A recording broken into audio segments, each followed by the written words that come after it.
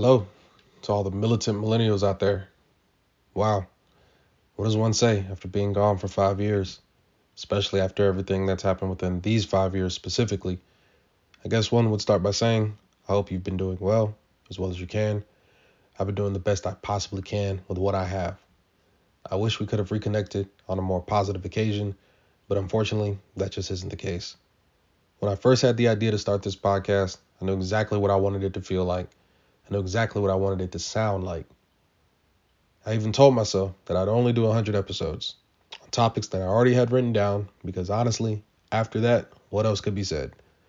Being innately camera shy, I'd have to go all in with another angle to captivate an audience. Outside of vision, audio is my favorite sense. So I always had this lingering fantasy of running my own radio show with a focus on disseminating lesser known information about the history of black people and how we got to this point in the present. So that's what I aim to create. But this time, it won't sound like a radio show, so you'll have to forgive me. There's no intro music, no outro music, no background music during the conversation. This will be a report. So buckle up and sit tight, because this one is going to be dense but necessary. It's going to be a lot of dates, a lot of names, a lot of quotes and statements, but it's all relevant, I promise. At the end of this, you'll know everything that we've learned over the past 2.5 years in a matter of minutes. Before we begin, I must acknowledge everyone that's gotten me to this point of wanting to reboot this podcast. My friends who have kept me passionate, my family who have helped me refine my voice, and my comrades that have inspired me over the course of this timeline.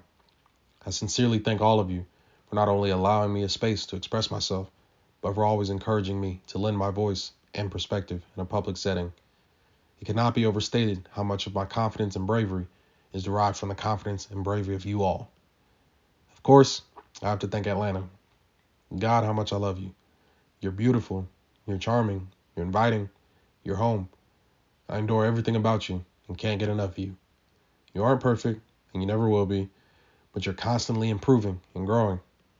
The foods, the museums, the schools, the events, and the green spaces, I indulge in it all.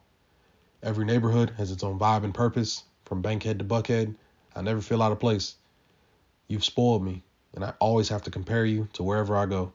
Atlanta, or better, is a phrase I've latched onto. You're such a marvel that I want to show you off to everyone. I want them to see you through my eyes as I do. Even though we say you're full, even if not all of your visitors like you, I still take it as a win because I've traveled far and wide to cities much bigger and much smaller, and I'm always dumbfounded when people say they've never been. I want everyone to see the place that we've built here. But I need you to understand, it is not your buildings that make you a city or define your culture. It is, always has been, and always will be the people. Without them, we have nothing else, and therefore, they must be given the respect that they've rightfully earned. There is nothing written in the fundamental tenets of nature that says Atlanta has to exist. Therefore, it is a privilege that it does and should be cherished as such. I have yet to find another city in this country that has the ability to balance the weight of being the cultural, economic, and political center of a region, let alone a state. In California, the nation's most populous state, Los Angeles is by far and away the economic center. Sacramento is the political center, and there will be a hot debate on who's the real cultural center, depending on who you ask. So for us to be what we are and have what we have in the deep south of all places, we owe it to ourselves to be the best that we can be for and to each other, because the rest of the nation, to some degree, the world will be watching. For those who haven't been in the loop, we have to talk about what's been happening in Atlanta over the past couple of years in regards to arguably the nation's most controversial development project, officially referred to by its proponents as the Atlanta Public Safety Training Center, but dubbed by us as Cop City, before it even gained traction due to the fact that it was literally pitched as a training ground built around a scale model of the city of Atlanta for police to attain specialized tactics dealing with operating within an urban setting, i.e., urban warfare. The mock buildings included a school, a bank, residential high-rises, nightclub, gas station, and whatever else they could think of that makes a city a city. The facility itself was touted to have the latest and greatest and all the amenities that makes cops tingle in their toes: a driving course, a helipad, shooting range, explosives range, burn building, stables and kennels for their horses and dogs, even classrooms, recreation rooms, and event spaces for them to hang out when they weren't being trained. Of course, all of this would be built using modern design practices, aesthetics, and materials. Ergo, it wouldn't be cheap. Initial reports allege that the Atlanta Police Foundation started doing research around a bespoke training facility as early as 2015. Of course, there was no pushback yet. Nobody outside of that organization was aware of such a project. But in all fairness, this was during Mayor Kasim Reed's second term as mayor, and frankly, that administration had enough scandals and accusations of corruption to keep us occupied as is. What is the Atlanta Police Foundation? Founded in 2003, the APF is a nonprofit organization whose sole purpose is to provide financial support to the Atlanta Police Department and its officers. This support includes paying for new equipment, training, and initiatives that weren't originally in the city budget, as well as subsidizing housing for their officers, i.e., contributing to gentrifying neighborhoods at night after over-policing neighborhoods during the day. Truly a nasty state of affairs. Socialism for a select few, brutal capitalism for the rest of us. Operation Shield, the mesh network of surveillance cameras all around the city, making it the most surveilled city in the country, but doesn't prevent an ounce of crime. That was the brainchild of APF's CEO. The APF is accountable solely to their own board of directors, which includes Delta Airlines, Waffle House, the Home Depot, Georgia Pacific, Equifax, Carter Real Estate, Accenture, Wells Fargo, and UPS. The president and CEO of the APF is Dave Wilkinson, who joined the foundation in 2005 after retiring from being a Secret Service agent for 22 years. Dave is the highest paid police foundation executive in the nation, earning nearly $500,000 per year in base salary and other benefits. This is well above the $250,000 the mayor of Atlanta is paid. Dave lives in southern Fayette County, a full hour outside the city. That is an outside agitator. The APF is the largest police union in the country in terms of revenue, employees, and private sector donors. Larger than New York City, Chicago, Los Angeles, Houston, and Phoenix. Just for perspective, the largest police department in the nation is far and away the NYPD Blue, with a budget that is regularly in the billions with a capital B. We didn't know then what we know now. But hindsight is 2020. Fast forward to 2020, while the entire country is grappling with an unprecedented pandemic and shelter-in-place orders, George Floyd is murdered on camera in broad daylight by a gang of Minneapolis police officers on May 25th. Protests erupt nationwide, rightfully so. People are exhausted and furious. Atlanta is no exception. Demonstrations are going on for days. A few shattered windows around the CNN Center and a bombed-out police cruiser, but nobody was murdered. Protests continued throughout the week for days on end. Mayor Keisha Lance Bottoms is rattled, issues a curfew, and gets Governor Brian Kemp to call in extra Georgia State Patrol officers with the National Guard on standby. Saturday, May 30th, 2020, is another night of protests. People stay out past curfew, so Mayor Bottoms lets APD loose on the streets. 2 AUC students, Messiah Young of Morehouse and Tania Pilgrim of Spelman, are trying to go home. They get caught up in the curfew crackdown by the police. A gang of officers surround their car so they can't move or otherwise risk hitting a cop with their car and probably being shot to death in retaliation. So what does APD do? They tell them that they're breaking curfew and blocking the street. They then proceed to break the windows of the car, tase both of them while still seated in the car, and then yank them out of their seats onto the pavement while they're suffering from a taser shot, decrying that they weren't complying with lawful orders. Yet again, this is all on camera. It was airing live on CNN. Adding insult to injury, APD still charged both of them. Mayor Bottoms and then Police Chief Erica Shields saw the video and claimed to have been disgusted by what they saw. So they fired 2 out of 5 officers involved the following day, with the other 3 being assigned to desk duty.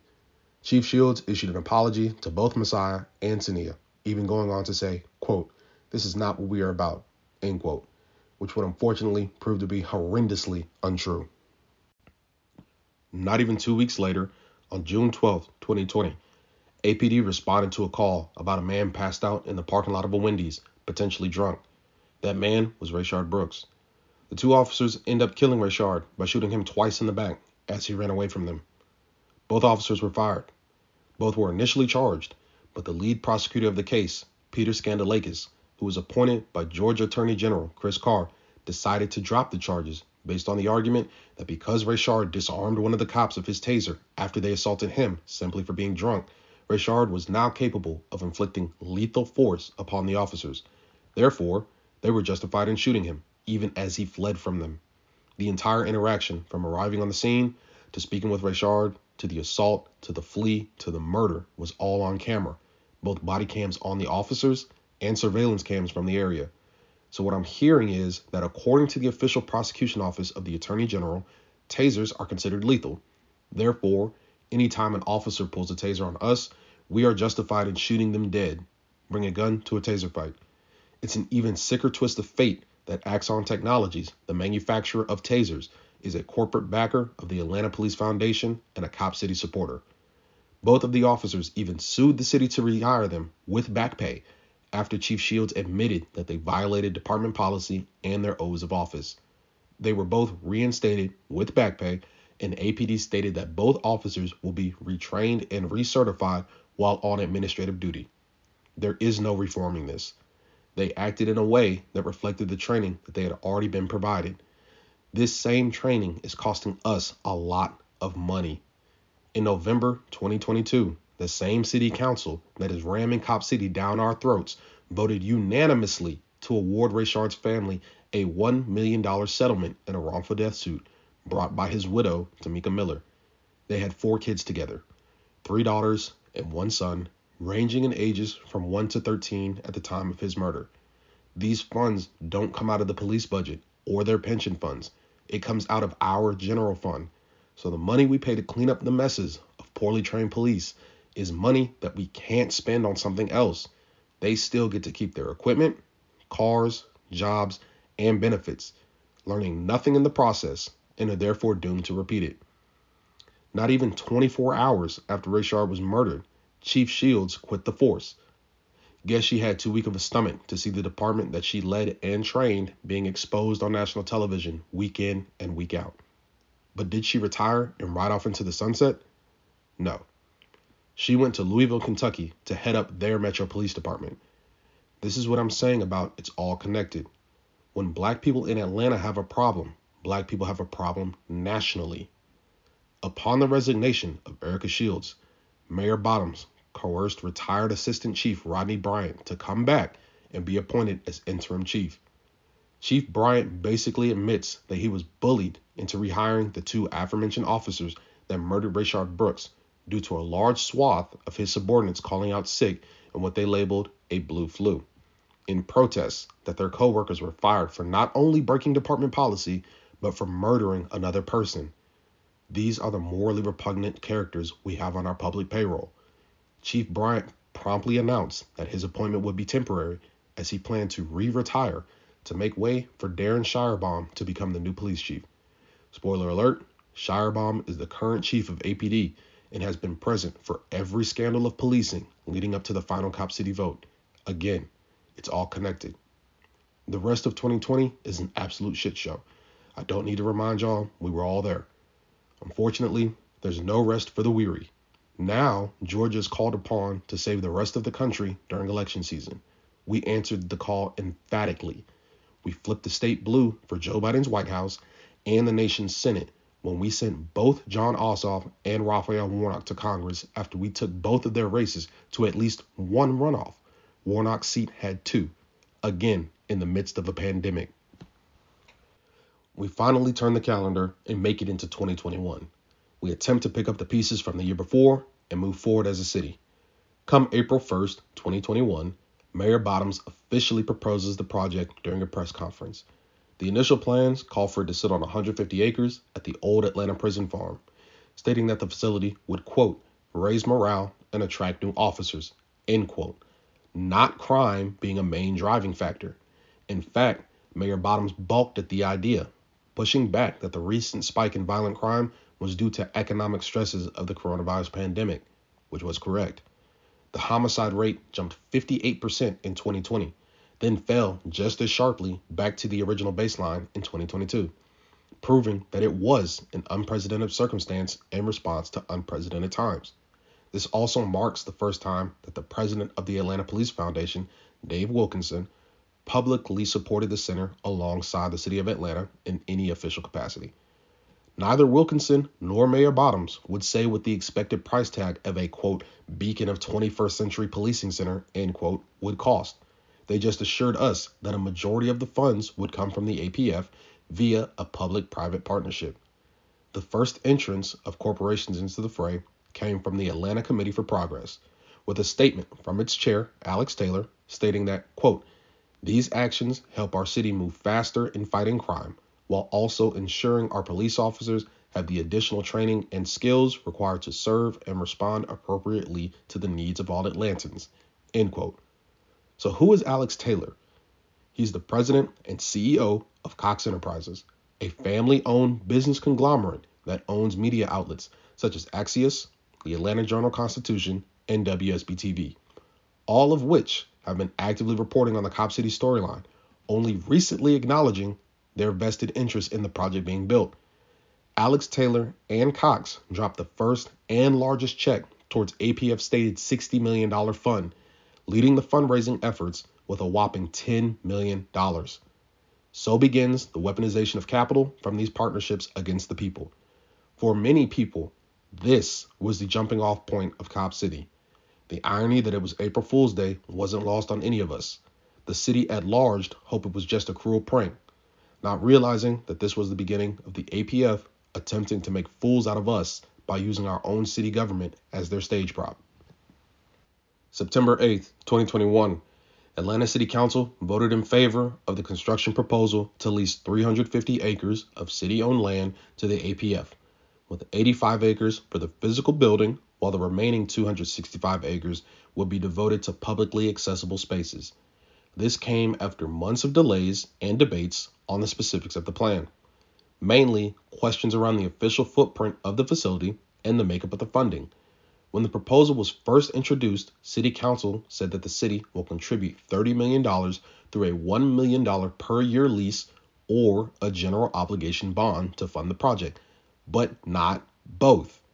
Before the vote came down, City Council fielded over 1,000 statements from constituents during the public comment section. This lasted over 17 hours, with an overwhelming majority of speakers being against the project. This pushed the council meeting from originally voting on Tuesday night at 10 p.m. into Wednesday morning so they could hear everyone's claim. There were multiple failed attempts by multiple councilors to send the proposal back to committee for further review, push the start of the lease date back, and even do more environmental studies on what effects may fall upon the forest and its water supply. After all of that, the council voted 10-4 in favor. Councilors Michael Julian Bond of Post 1 at large, Matt Westmoreland of Post 2 at large, Andrea Boone of District 10, Andre Dickens of Post 3 at large, Dustin Hillis of District 9, Marcy Collier Overstreet of District 11, Howard Shook of District 7, Joyce Shepard of District 12, J.P. Madzikite of District 8, and Cleta Winslow of District 4 voted in favor. Councilors Natalie Archibald of District 5, Antonio Brown of District 3, Jennifer Ide of District 6, and Carla Smith of District 1 voted against it. Amir Faroki of District 2 was not present and therefore did not vote. It didn't take long before people started to notice a pattern. City Council would harp on the importance of being an active participant in the democratic process, then they would solicit public comment. The public comment would be vehemently opposed to the project. The information the council would return to us would be shaky at best, outright wrong at worst, or they would admit to not having all of the details in front of them. They would then proceed to vote in favor anyways, claiming that just because the majority of people that spoke against the project were present, they know what's best for the city as a whole, and their supporters were just too shy, timid, or busy to publicly voice their support. Naturally, people got fed up. Protests and demonstrations popped up across both the city and the metro area at large, in front of staff members' houses, their day jobs outside of city council, and wherever else their voices could be heard. In November 2021, Atlanta went to the polls to vote for a new mayor and city council. Mayor Bottoms chose not to run for re-election, leaving the mayor's office wide open. This pulled Councilor Andre Dickens of Post 3 at large and City Council President Felicia Moore to vacate their respective seats, with Andre Dickens being elected as the 61st mayor of Atlanta. This allowed two-time former CEO of the Woodruff Art Center and Center for Civil and Human Rights, Doug Shipman, to become the new council president after a runoff against former District 5 councilor Madeline Archibong, who vacated her seat for this race by a margin of 7,336 votes. Keisha Shawn Waits ended up winning the newly vacated Post 3 at-large seat after a runoff by a margin of 1,748 votes. A further 5 city council seats went to a runoff, Districts 1, 3, 4, 5, and 12. Jason Winston won District 1 by a margin of 286 votes. Byron Amos won District 2 by a margin of 45 votes. Jason Dozier won District 4 by a margin of 1,036 votes. Liliana Bakhtiari won District 5 by a margin of 1,035 votes. Antonio Lewis won District 12 by a margin of 877 votes. The following city council seats were also up for re-election, but were won outright with no need for a runoff. Districts 2, 6, 7, 8, 9, 10, and 11, as well as Posts 1 and 2 at large. Councilor Mir Faroki of District 2 ran unopposed. Councilor Alex Wan of District 6 regained the seat he last held in 2017 by a margin of 6,672 votes after he first vacated the seat to run for council president in the same year and after Jennifer Ide decided not to run for re-election in 2021. Councilor Howard Shook of District 7 ran unopposed. Councilor Mary Norwood of District 8 ran unopposed after she vacated the same seat to run for mayor against Keisha Lance Bottoms in 2017 and got beat out by a margin of 832 votes. Councilor Dustin Hillis of District 9 won re-election by a margin of 2,482 votes. Councilor Andrea Boone won re-election by a margin of 5,180 votes. Councilor Marcy Collier Overstreet of District 11 won re-election by a margin of 4,282 votes. Councilor Michael Julian Bond of Post 1 at large has been on City Council for almost 15 years at this point, won re-election by a margin of 37,184 votes. Matt Westmoreland of Post 2 at large won re-election by a margin of 25,386 votes.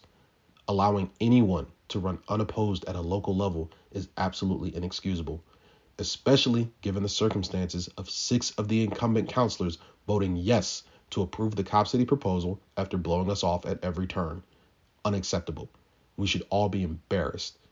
I believe that it's important to know the backstory of the elections of these seats, as well as the margins of victory, so you can see the overall picture and start thinking about how to do things differently moving forward. Flip the seats you can flip, keep the ones you can keep. Never let anyone run unopposed, because then they might start behaving as if they're beyond reproach. January 2022. Protesting officially begins at the Cobb City site off of Key Road in unincorporated DeKalb County. People much braver than I put their bodies on the line to occupy the forest, lovingly referred to as Weelaunee, from the indigenous Muskogee people who first called it home, before being violently forced off their land during the Trail of Tears. After the land was literally stolen from the Muskogee, it became property of the federal government, who then sold it to the city of Atlanta a year after the Civil War ended. This led to the land becoming a state-sponsored plantation by another name, Prison Farm. Those who were incarcerated would farm the land and raise cattle, often feeding the populations of other carceral institutions. This lasted up until the 1990s, when the facility was abandoned as a prison. To this day, there hasn't been any clear answer as to why. Maybe the horrors that the land had been used to perpetuate finally caught up with the state. Who knows? These horrors include unmarked graves of deceased Zoo Atlanta animals, as well as convict laborers. Truly cursed land. Not to mention, the APD would still use the land for outdoor shooting and explosives tests, even though there was no permanent standing structure for them. Despite all of this, nature has a way of forgiving all of our transgressions and healing. Due to the fact that this forest is considered one of the 4 lungs of Atlanta, it was proposed in 2017 to turn the South River Forest into a 3,500-acre green space that would stretch from Southside Park on Jonesboro Road eastward across city limits at Moreland Ave into unincorporated DeKalb County, to include the old prison farm and Entrenchment Creek Park, connecting as far north as Custer Avenue. All of this would have been inside the perimeter and larger than Cloudland Canyon State Park. Knowing that a single acre is 44,000 square feet, it cannot be understated how massive and beautiful this land could have been for the use of everyone. This was all proposed by Ryan Gravel, the visionary architect that gifted us the Beltline, which has become a national model of urban revitalization in its own right. This is what they stole from us. So forest defenders took that personally and decided to reclaim the stolen land and repurpose it for more altruistic activities. They lived in the forest full time, making canopy bridges, collecting water, and feeding anyone that came by to what they called the living room. They made a live-in settlement with community aid. People were out there doing yoga, meditating, making arts and crafts, playing games, giving guided tours of the forest, and even teaching people's kids how to garden and take care of trees. May 2022, 7 forest defenders were arrested for allegedly throwing Molotov cocktails at APD after cops came to forcefully remove them from the land. Again, not a single cop has been injured, let alone killed. This started the outside agitator narrative that the media in support of Cop City began to run non-stop. We should all be honored and humbled that people from across the country and globe would willingly put their freedom and lives on the line to help us in our struggle. Again, people much braver than most. Come November 2022, again, Georgia is called upon to save the nation, swearing that President Biden's progressive campaign agenda will be reduced to ash if he loses control of the Senate majority that we just delivered to him 2 years ago. Yet again, we answered that call. Back-to-back election cycles with historic donations and voter turnout. It can be argued that we saved the rest of the nation at the expense of ourselves because Democrats running for crucial statewide offices got absolutely stomped. Stacey Abrams lost the governorship to Governor Brian Kemp by a wider margin the second time than she did the first time, 300,000 plus votes. Attorney General Chris Carr beat his opponent, Jen Jordan, by 200,000 plus votes for a second term. The re-election of both of these men is directly related to the escalation of violence that is to come on this timeline. I'd like to make a point that most black people, especially younger ones, aren't necessarily pro-Democrat or anti-Republican, but that's a discussion for another time.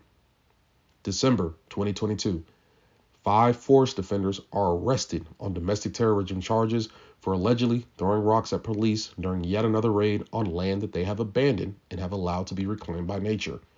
Now that they want to redevelop it yet again into a center of oppression, they want to bully people and label them domestic terrorists. Again, this is the umpteenth clash that forest defenders have had with police, and not a single officer has been tased, burned, shot, or killed. Then, the flashpoint moment. January 18th, 2023. The forest was raided that morning by a Frankenstein unit of APD, DeKalb County, and GBI officers tasked with clearing the forest.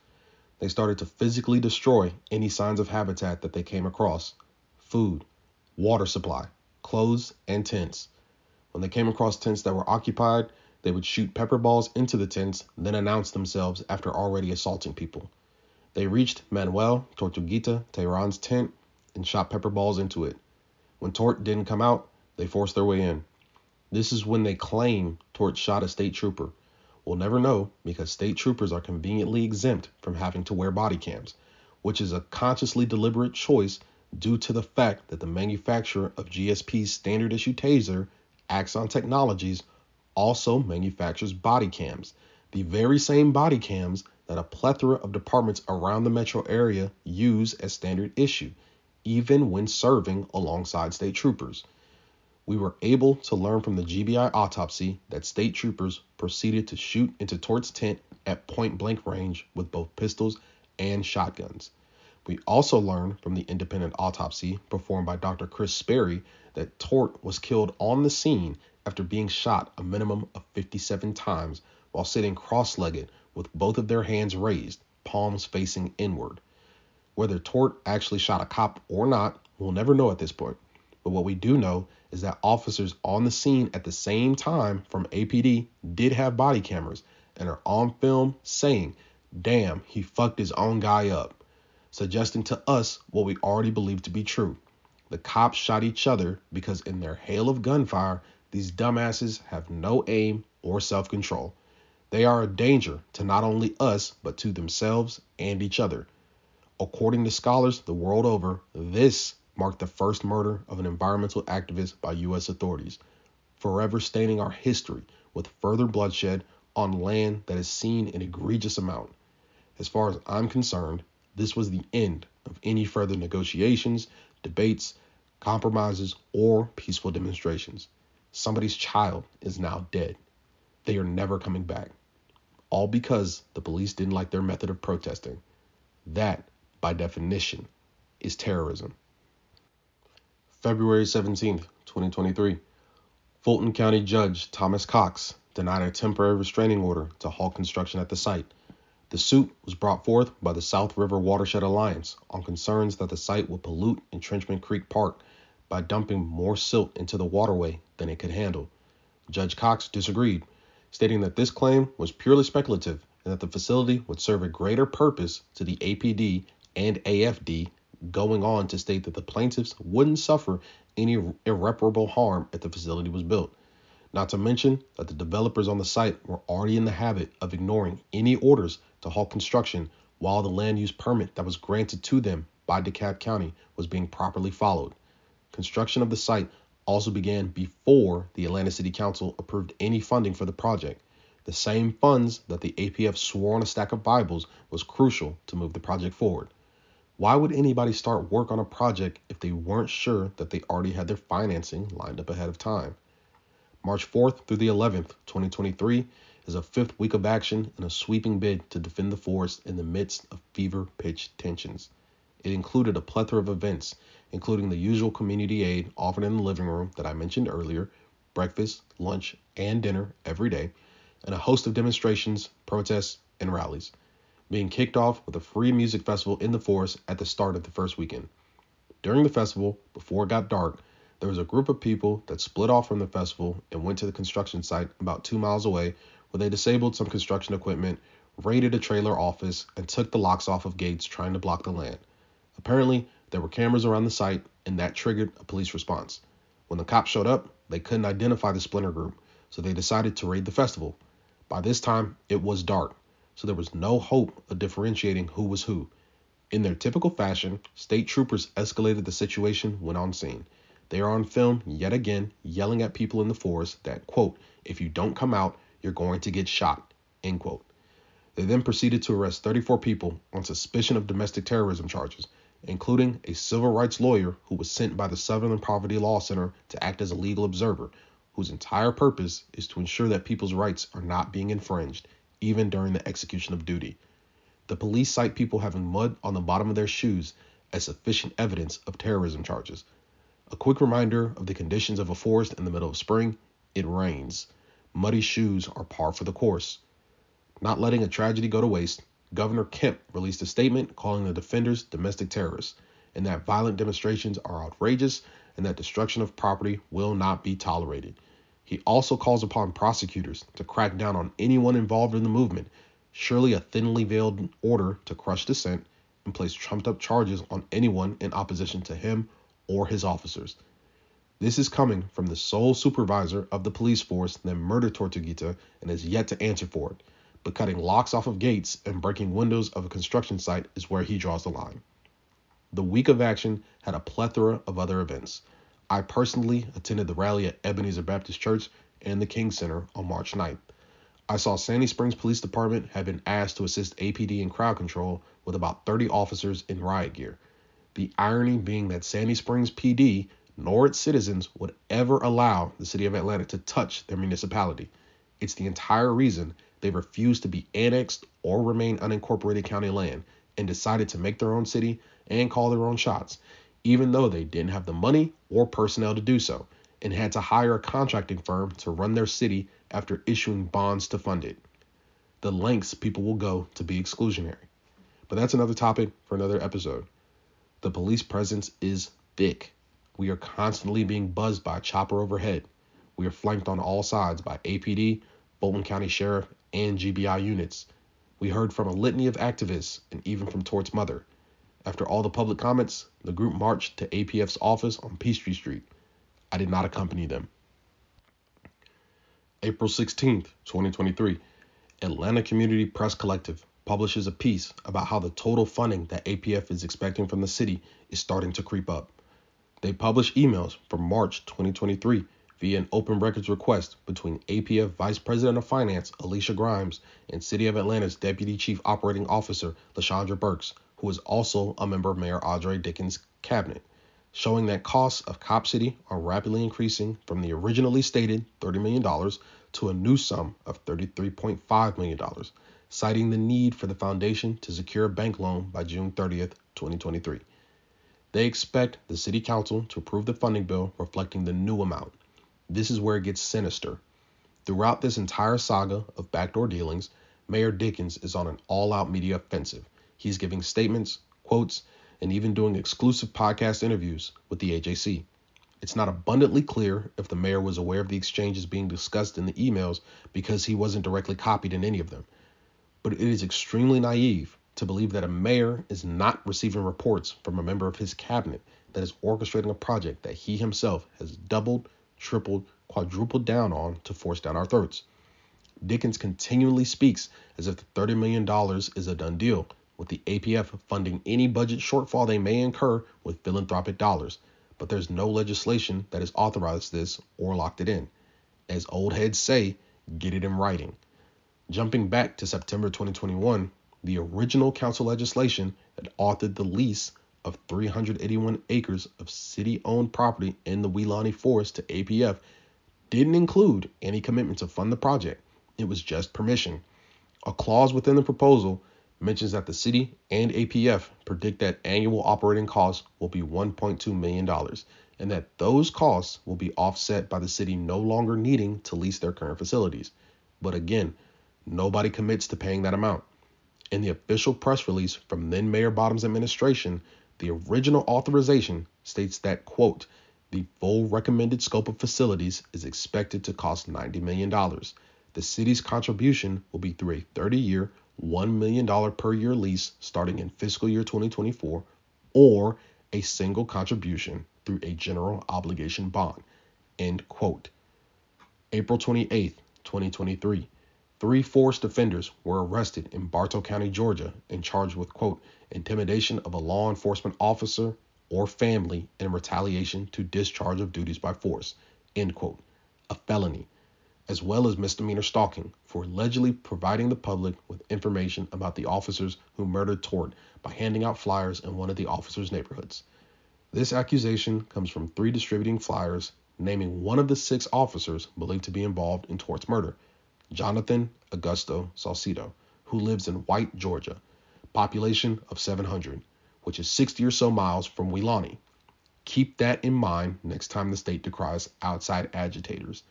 The population 15 miles outside of the city in any direction gets real empty and real sundown towny really quickly. Bartow County is no exception, being 85% white at a population of about 113,000 in an area of 460 miles. That's almost 4 times the size of the city at 1/5 of the population. So the fact that these 3 brave activists went more than 2 counties away to exercise their First Amendment rights is to be praised. The other 5 officers are Brylan Myers, Jerry Parrish, Mark Lamb, Ronaldo Kegel, and Royce Zah. These names were pulled from a gunshot residue report that the GBI performed after Tort's murder. The felony intimidation charge carries a maximum sentence of 20 years in prison, depending on which section of the statute the prosecutors plan to apply.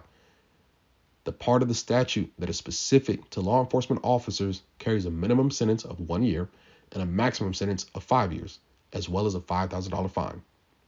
Unsurprisingly, the warrants filed in this case don't specify which section they are applying. Salcido told prosecutors that he, quote, felt harassed and intimidated by individuals handing out flyers, end quote. The warrants also contain continuous misspellings of Salcido's name by the prosecutors. Despite this, Bartow County Magistrate Judge Duncan E. Livesey still signed off on the documents. Improper information on signed-off warrants will be a recurring theme. Another point of pattern recognition, Officer Royce Zah is currently being sued in federal court for shooting Georgia State University student Michaela Diet in the face with a rubber bullet during a George Floyd protest in Atlanta on May 29, 2020. It should be noted that manufacturers and distributors of rubber bullet weapons label them as being, quote, non-lethal, end quote, only when the projectiles are not being aimed at people's faces, heads, or necks. So yet another post-trained certified officer deliberately ignoring operational instructions. May 2nd, 2023. The City of Atlanta releases its proposed budget for fiscal year 2024 general fund. It is the largest in the city's history at $790 million, with $243 million, 31.3% of every tax dollar that's collected, going to the police alone.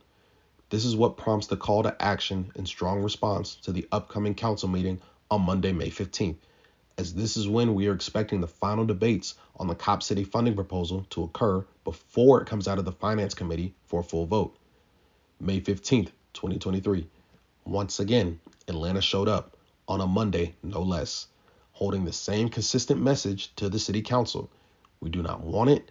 This entire process has been a shit show. Your details are inconsistent, either intentionally or accidentally, both being inexcusable. Council President Doug Shipman didn't like that people would clap or cheer after passionate speeches, so he paused the meeting and threatened to clear the chamber forcefully by calling in police. The irony was not lost on any of us that this is how they solve any disagreement that they have. Force, either realized or threatened. This is from the former CEO of a museum dedicated to documenting the violation and preservation of civil and human rights the world over during the course of modern history. About 12 officers made their way into the chamber, but they quickly realized that it was about 200 people looking back at them, and nobody made a move. The situation was finally diffused by Councilor Bakhtiari, who spoke directly to the police, telling them that their presence was unnecessary, then reminded Council President Shipman that his duty is to keep the meeting moving. About 300 people ended up speaking, including myself, over the course of 8 hours. There wasn't a single speaker in favor of the project. Despite the overwhelming opposition to the project, Councilor Hillis of District 9 introduced ELMS 32709 with support from Councilors Westmoreland of Post 2 at Large, Amos of District 3, Shook of District 7, Norwood of District 8, and Overstreet of District 11 to authorize the transfer of $30 million from fiscal year 2023 budget to build Cop City, along with an additional $1 million to build a gym at the site, as well as authorize the mayor to enter into a leaseback agreement with the APF. May 31st, 2023, just after 9 a.m., officers with the APD and GBI raided the residential home of the founding members of the Atlanta Solidarity Fund, which is a nonprofit that helps financially support those who have been arrested and can't afford to bail themselves out. All three of them were booked into DeKalb County Jail, a horrible facility that has seen 9 people under its care die before ever making it to their trials in 2022 alone.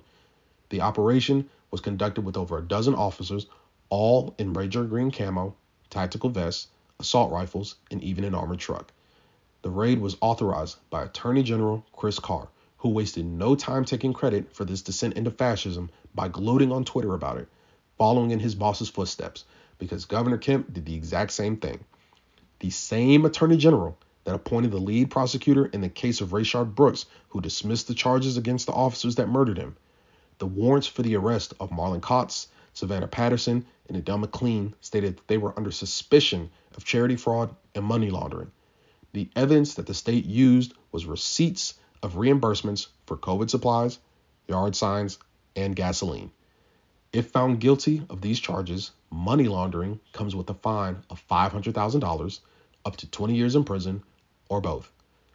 Charity fraud carries a fine of $10,000, a minimum of 1 year in jail, with up to a 5-year maximum, or both. The stronger case of charity fraud will probably be how the APF bought the 381 acres of city-owned land for $10, just to lease it back to the same city for $1.2 million per year for 30 years. There isn't a single parcel of land in this country that would sell for that amount at that lot size.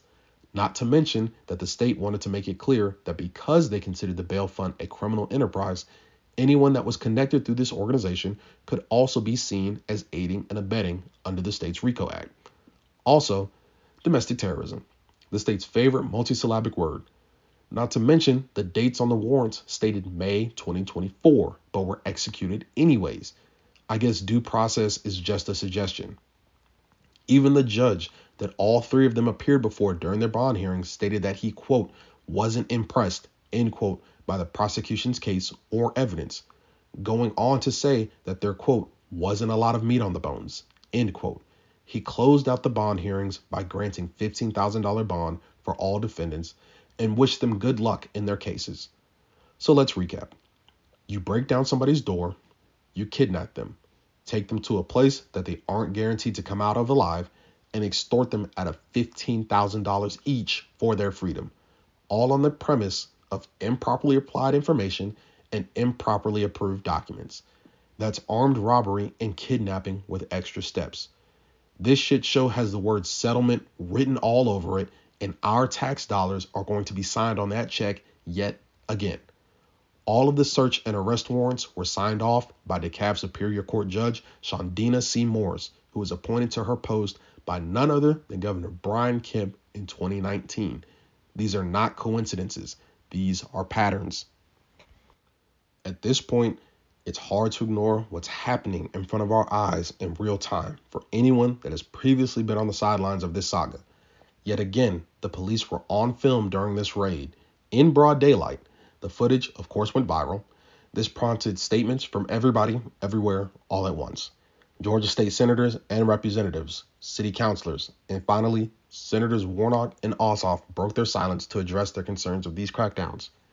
Admittedly, Ossoff could have kept his thoughts to himself as he tried to both sides the situation, but Warnock went as far to say that he would personally be going to the FBI, DOJ, and DHS to get a concrete definition of what a domestic violent extremist and domestic terrorist is, since the state of Georgia is so hell-bent on that label.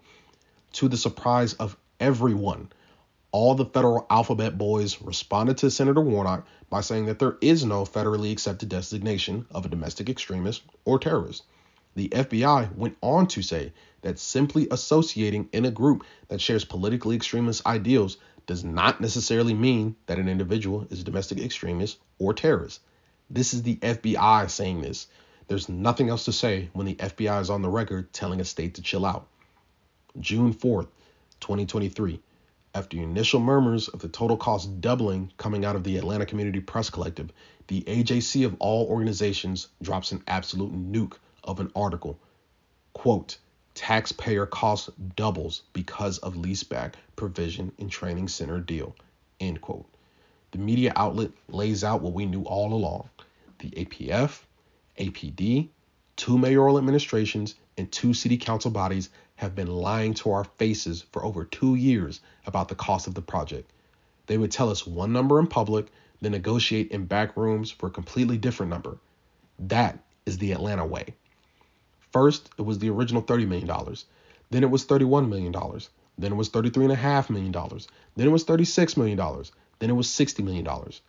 Now City Council admits that they are going to amend the proposal for $67 million, over double what was initially proposed. This is the day before the full City Council meeting is expected to vote on the final package. June 5th, 2023, full City Council meeting. This is the beginning of the end. The funding and further agreements have been introduced as personal papers, proposals, and now advanced out of committee to the full council as an official ordinance, labeled as 23-0-1257. But before we get to the vote, the same procedure of public comment must be followed. In anticipation of massive turnout, the city closed City Hall for all business not related to the council vote. The official proceedings were scheduled for an 11 a.m. start, but the police didn't allow us into the building until after 10 a.m., knowing City Hall typically opens at 8:15 a.m. So how public comment works is that you have to physically write your name on a sign-up sheet in the building, but it doesn't accept submissions forever. Once the meeting starts, sign-up stops. So reducing the time frame that people could sign up was their ill-fated attempt to reduce the amount of speakers they would have to endure this day. It didn't work. Shattering records previously set by the same people on the same issue, public comment lasted for 15 hours with hundreds of people speaking, again, myself included. The tension was high, the stakes were higher. It took 8 hours to get through the first 100 speakers. There was a small recess, but there was no cutoff like in September 2021.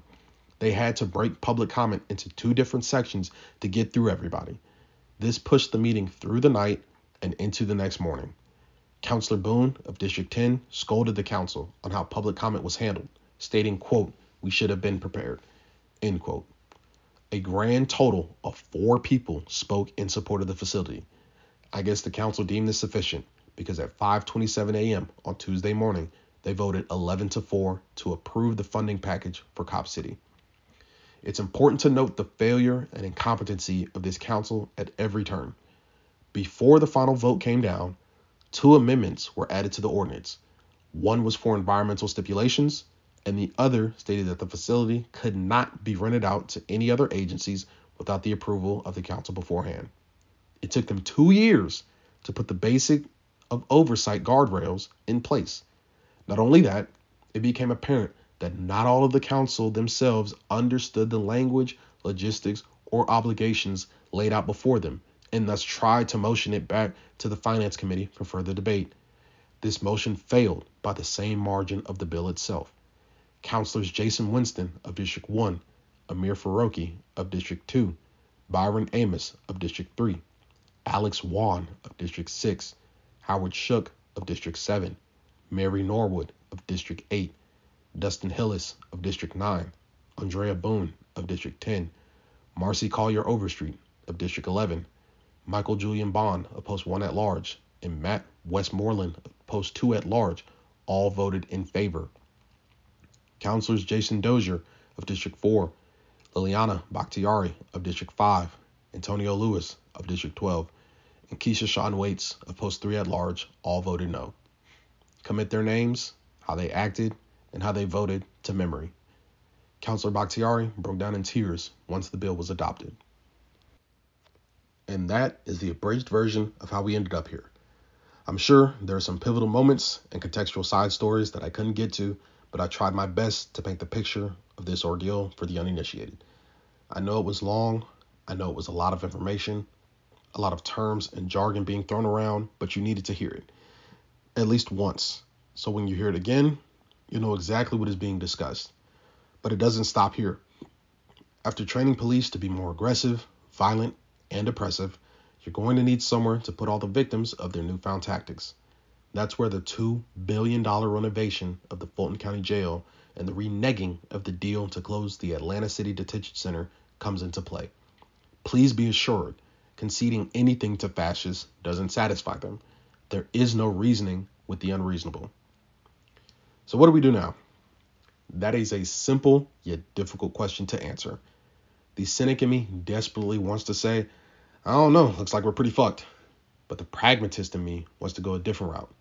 So as far as I see it, we have 3 options. Option 1, go after the money. Cutting off the money supply is always incredibly effective, but requires an intense amount of coordination over an extended period of time to yield any meaningful results. And based on the recent track record of boycotts that I've witnessed, I think our generation has lost the cohesion needed to perform one successfully. However, I'd still like to see every corporation that donated to the APF have a loss equal to or greater than the amount of funding that just passed. So $70 million in lost business, damages, or any combination of the two. The corporate backers include the usual big money suspects: Amazon, Bank of America, JP Morgan Chase, Wells Fargo. The actual construction of the facility is being handled by Brassfield and Gorey, with insurance of the project being handled by Nationwide. This also includes hometown staples such as Coca-Cola, Waffle House, Delta Airlines, Home Depot, UPS, Equifax, Inspire Brands, Chick-fil-A, and even the ownership group of the Atlanta Hawks and State Farm Arena, which especially sucks because it feels like a longtime neighbor betraying your trust. But fuck them. You can't enjoy anything if you're in jail or dead. When it comes to dealing with corporations, you can't complain and continue to participate. They'll let you whine and moan all you want as long as you keep giving them your money. Option 2, go after the people. When we say no justice, no peace, it means just that. There will be no peace for anybody until justice is delivered. Seeing as how we are on month 5 of torts murder with no accountability, this is my preferred option. The police murder people on camera, they murder people off camera. This is who they are. There is absolutely no possible way that the current state of policing can be reformed by giving them a $100 million plus blank check to train to be mercenaries in the force. There should be no peace or sense of security for any public servant that has been complicit in this project. Curse them in public on sight, hang out in their neighborhoods, kick in their doors, get creative. There is no war on police, but allow me to illustrate what one would look like. One side is wearing their uniforms and driving branded cars everywhere they go. One side looks anonymous and unassuming. You block off every roadway heading into and out of the city, minimizing any unforeseen responses from forces outside of the target area. You launch a coordinated offensive on every police precinct at the same time, repurposing and reclaiming any and all equipment that is recovered during the raids to solidify your supply line. You take a separate unit, use it to block off entrances to hospitals and emergency rooms, ensuring only your forces get triage, letting the opposition bleed out. You take a third unit and use it to block off every fire station under threat of gunpoint, preventing any fire rescue from responding to any alarms. You then set fire to every house and building with a squad car parked outside. As the occupants run out of the flames, you kill or capture them, women and children included. Now multiply that by the worst act of humanity you can imagine, and you'll still be unable to visualize the carnage. That is what a true war against the police would look like, because war is hell. If there was truly a war happening against police, it'd be 21 skunk. They would never see it coming, and there would be no end in sight. It's very easy to oppress, assault, brutalize, and murder people when you have no expectation of being met with equal actions. They do all of this to us under the guise of fearing for their lives. If they truly feared for their lives, they would leave us the hell alone and treat people like they got some sense. I think back to any number of mass shootings that have occurred over this nation's history and how when confronted with one person with a rifle, the police rarely ever engage that person as they slaughter tens of innocent bystanders. That is fear. Putting your boot on people's necks for rightfully questioning your methods is oppression. It is abundantly apparent that this government, local, county, or state, is not nearly as afraid of us as they should be. People shouldn't be afraid of their governments. Governments should be afraid of their people, especially if they repeatedly refuse to do right by the people. Option 3. Go after the law itself. Literally, the morning after the vote to fund Cop City came through, a coalition of activist organizations announced that they would be filing a petition for a ballot referendum to cancel the lease on Cop City. If the petition is accepted and approved, there will be a ticking window of 60 days to collect 70,000 signatures of Atlanta residents who are registered to vote in the previous election. This will place the initiative on the ballot in November 2023 to be voted on by the city as a whole. I believe this idea came from a successful referendum that happened in Camden County, Georgia in February of this year. A group of 35,000 residents voted by a margin of 3-1 to deny the county from using a public-private partnership to build a spaceport on 12,000 acres of land near their homes. The residents cited environmental concerns, noise pollution, and debris landing on them from above. All valid concerns, very similar to the concerns surrounding Cop City. However, Camden County is in South Georgia. Like so far south, it might as well be Florida. And if it's anything that people in Atlanta know, it's that Atlanta might be in Georgia, but it is not Georgia at all. Camden County is overwhelmingly white at 78%. Meanwhile, DeKalb County overall is 55% black, and where the site will be built within the county is 77% black. Furthermore, only people in Atlanta, which is plurality black but not majority anymore, will be able to vote in the referendum. The undemocratic process of building something where the people most affected can't even vote on it is a separately fucked up issue on its own. I also don't like the idea of giving a 5-month lead time to a project that has already ignored every order to halt construction and has clear-cut over 100 acres of forest within the past 2 weeks. Especially knowing that APD Chief Shirebaum went on the record to state that he believes that the facility will be completed and ready for move-in by December 2024. The tenacity of these orgs is to be admired. However, seeing as how the democratic process has been thrown out the window before our very eyes for the past 2 years, I think it's bordering on insanity to try yet another government avenue when that same government has shown that it doesn't adhere to its own rules. With all that being said, I'm going to personally sit out on the grassroots campaign for the ballot referendum. I'm still torched out from all the political attention Georgia got from 2020 and then again in 2022, and I'm sure I'm not alone in this reasoning. I hope this reality will be taken into account when the campaign starts. I wish them the best of luck, and of course, I will still vote against Cop City if it makes it to the ballot in November. That's all I have. Again, I want to take time to thank and appreciate all of my comrades involved in this struggle. Atlanta Solidarity Fund, Community Movement Builders, Atlanta Community Press Collective, Unicorn Riot, Alex Joseph, Dan Emmergluck, Fergie Chambers, George Cheedy, Hannah Riley, Kamal Franklin, Madeline Thigpen, Matthew Johnson, Micah Herskin, James Woodle, Kiana Jones, Taylor Shelton, and hundreds if not thousands of others across the movement. A very, very special shout out to Ripper Spirit on TikTok, whose clip of my public comment speech on June 5th went viral and was the catalyst for this entire resurgence. I'd be lying if I said I wasn't conflicted with the recent attention I've been receiving over the past 2 weeks or so. I'm still learning to take it in stride.